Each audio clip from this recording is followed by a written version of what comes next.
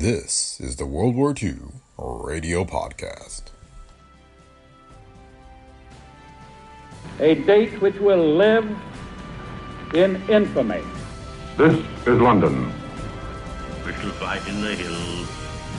We shall never surrender. Go ahead, Berlin. This is the National Broadcasting Company.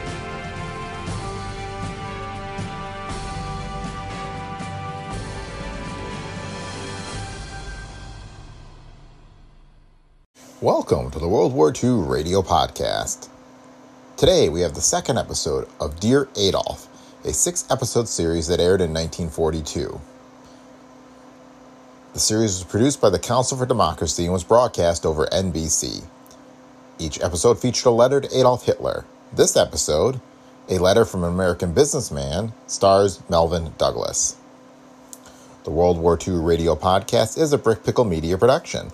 If you like the show, please leave feedback on Apple Podcasts, Spotify, or wherever you happen to listen.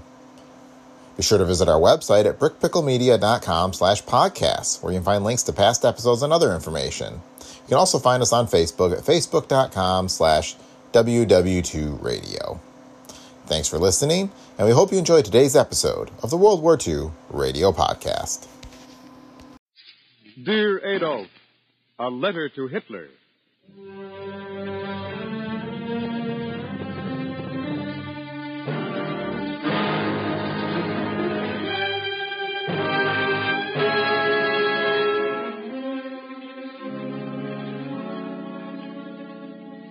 The National Broadcasting Company, in cooperation with the Council for Democracy, presents Dear Adolf, a series of 6 narrative letters written each week by Stephen Vincent Benet, one of the nation's greatest writers. These broadcasts are based upon actual letters written to Hitler by Americans. Today's program, the second of the series, presents Melvyn Douglas, distinguished actor of screen and radio, relating the views of an American businessman as he addresses a letter to Hitler. Yep,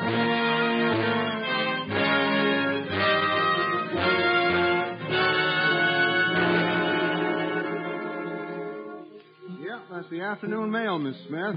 All signed. Yes, I talked to Major Limpert. Going to meet him at the plant. Any other calls? Mrs. Benson did? Well, I can't get back for dinner. The Major and I will pick up something somewhere. You won't mind. Yes, Miss Smith, I had lunch. You can tell Mrs. Benson I had lunch. And don't look as if I never had it. That was just last week when we got the change specifications. No, I don't know when I'll be through. I may sleep at the plant. Take a letter, please, Miss Smith. Adolf Hitler. Berchtesgaden, Germany. Yeah, look up the spelling. I've had this letter on my mind for quite a while. Ever since the boy got into the Air Force. All right, take the letter. Dear Adolf, this is me. This is me, one American businessman, J.B. Benson of Benson and Company. I run one plant in one town in a place called the USA. I'm 49 years old, 3 children, and a dog. Been in the manufacturing business ever since I got out of the last war. Believe in it, too. I'm a church member and a Rotarian and a lodge member. In politics, I usually vote the straight ticket, though once in a while I'll split it for a good man. Sometimes Miss Benson says that's stubborn of me. Sometimes she says I'm broad-minded. It all depends, I say. I'm vice president of the Chamber of Commerce in my town. I help run the community chest. And there are thousands like me all over this country. Just the plain, ordinary businessmen who sit at table 24 at the convention dinners and are out on the end of the row when they take the group photograph. That's why I'm taking time off to say, we're all against you, Adolf. The businessmen, the manufacturers, the industrialists, the men who designed and put together the whole big plant of America. We're moving against you. We're against you, and we're out to lick you, come hell or high water.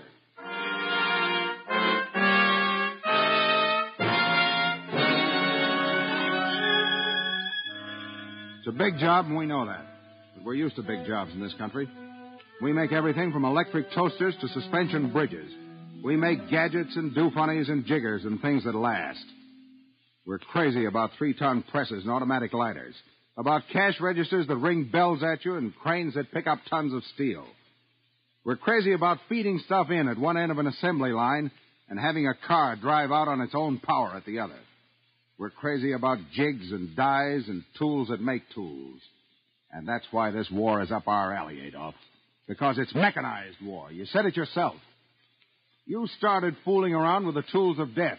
Well, we're tool makers by trade. We've delivered a few samples already. Ask your friend, the son of heaven in Tokyo. But the real mass production's just starting on the way. It's in the plants and on the freight cars and trucks. It's crossing the oceans in convoy. It's pouring from thousands of factories all over America. The soldiers we send to fight you are going to be as well equipped as American skill can manage. There are type founders making tank guns, locomotive works making barbettes, tire companies making leak-proof gas tanks. It's boiling in the converters and humming over the power lines. It's being stamped out and welded and machined and finished and marked with your address. There are plants a mile long that do nothing night and day but work at it. There are little shops that do nothing night and day but work at it. There's a fellow who used to make musical cigarette boxes. He's making airplane parts. There's a fellow that used to make children's slippers. He's making canvas saddlebags for the Army. There's General Motors and Ford, Alice Chalmers and Bethlehem Steel, Gary and Hartford, Pittsburgh and Youngstown, the River Rouge and Willow Run.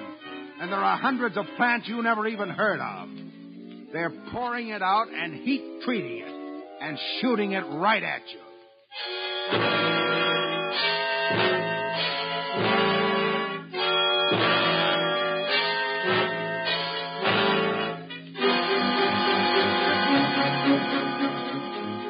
Why? Well, there's just one reason why. Our resources will beat the Axis.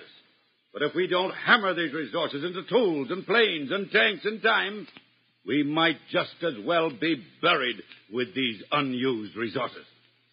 No, that wasn't our government, Adolf. That was a manufacturer in Louisville, Kentucky. Want to hear another?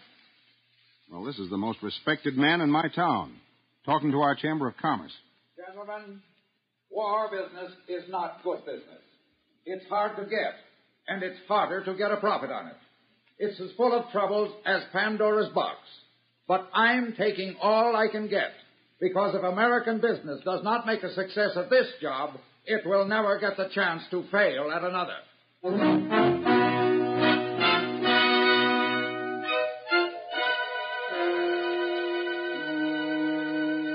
That's one of our own men, talking horse sense. We've heard what you did to your businessmen. And the only business that's running in Germany today is your gang's business, Adolf. Well, that isn't the way we want it here. Sure, some of us thought for a while that we could do business with you, even if you conquered all Europe. But we don't think that anymore. You can't do business with a man who doesn't know the meaning of a contract.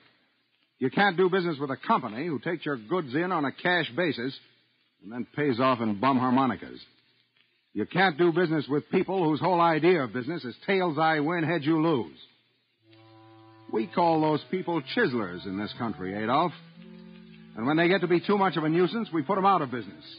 And that's just what we mean to do to you. You and your friends, the Japanese warlords. Because you're international chiselers. And there can't be any real business done until you're stopped.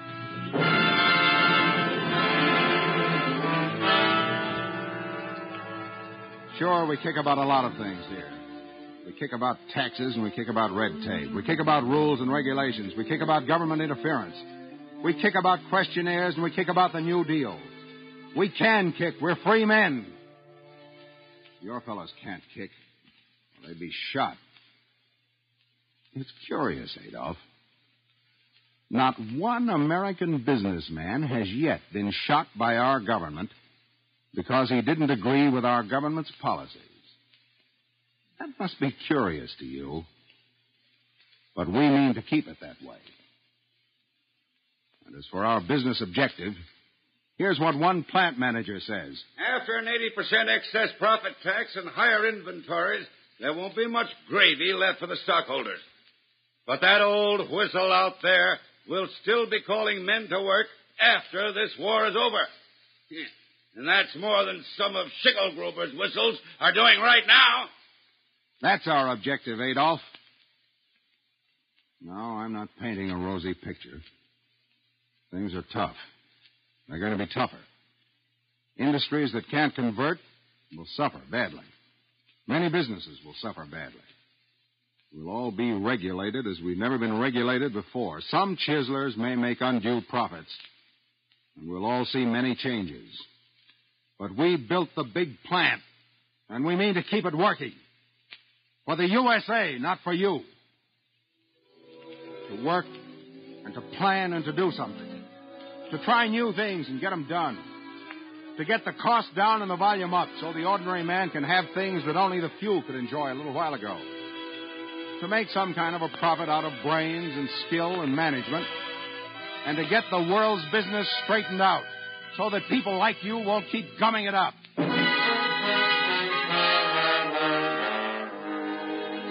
That's our hope for what it is. Nowadays, we don't even try to put that hope into words. We just keep on driving.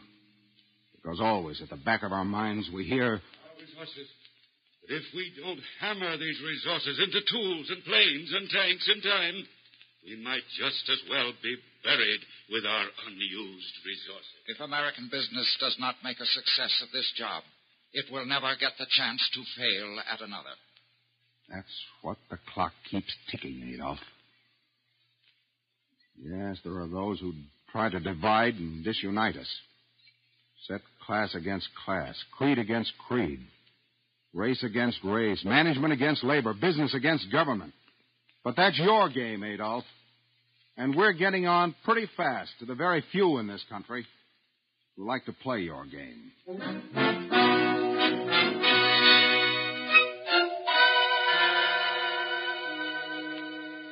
No. A lot of us businessmen may not die in battle. We'll die of coronary and Bright's and the overwork diseases. Maybe a few years earlier than if you'd never been born. Well, that's all right. You send a plane over tomorrow and lay a bomb on this plant and bury me under it. Well, it was J.B. Benson's plant. And he lived and died J.B. Benson, a free American. He wasn't Henry Ford, but he did all right in his line. He kicked at his government, and he never broke 90 on the golf course. They liked him pretty well in his town, and he paid his bills on the first. And when he figured he owed the United States a debt for value received, he paid it. He paid it by scratching around and getting things done that couldn't be done in less time than there was to do them. And if there's a balance due, and there probably is, his son and his partners and his company will take over the rest of the debt and see it's paid in full. They won't slacken and they won't tire. They won't rest and they won't fight about objectives. They'll keep the wheels humming and the draft boards busy and the plant turning out the stuff till the iron-jawed Axis boys who thought J.B. Benson was a sucker and a softy yell uncle. But J.B. Benson worked for money, and he made plenty of mistakes. When the pinch came, the school book says he would not bow to tyrants. He got up on his hind feet instead and said, "Let's go." He was a past Grand Master in the assorted princes of the desert. He wore +4s when they were fashionable. Looked like hell in them. He was proud of his children and his electric razor. He liked to broil steaks on a special outdoor grill. And he made a special sauce for them that gave Mrs. Benson the willies. He'd tell you at the drop of a hat about the speech he made at the convention. But he would not bow to tyrants. And he worked his head off to lick them. And that's all you need to know about J.B. Benson. Except that living or dead, he doesn't intend to be licked. That's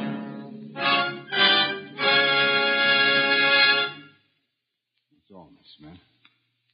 Yes, use the company letterhead. Huh? Copy to Mussolini?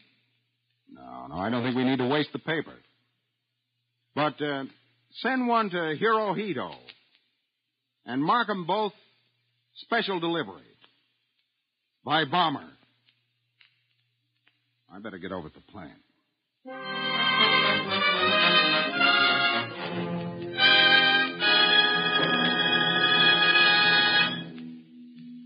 You have just heard Dear Adolf, starring Melvin Douglas, the second of a series of 6 narrative letters written each week by Stephen Vincent Benet and presented by the National Broadcasting Company in cooperation with the Council for Democracy. The program was directed by Lester O'Keefe, with original music composed by Tom Bennett and conducted by Joseph Stopak. These broadcasts are based upon actual letters written to Hitler by Americans. Won't you send in your own letter to Dear Adolf? Listen next week to an American working man's letter to Hitler with James Cagney as narrator. Copies of today's Dear Adolf letter from a businessman may be secured without cost by writing directly to the Council for Democracy, 11 West 42nd Street, New York City. This program came to you from New York. This is the National Broadcasting Company.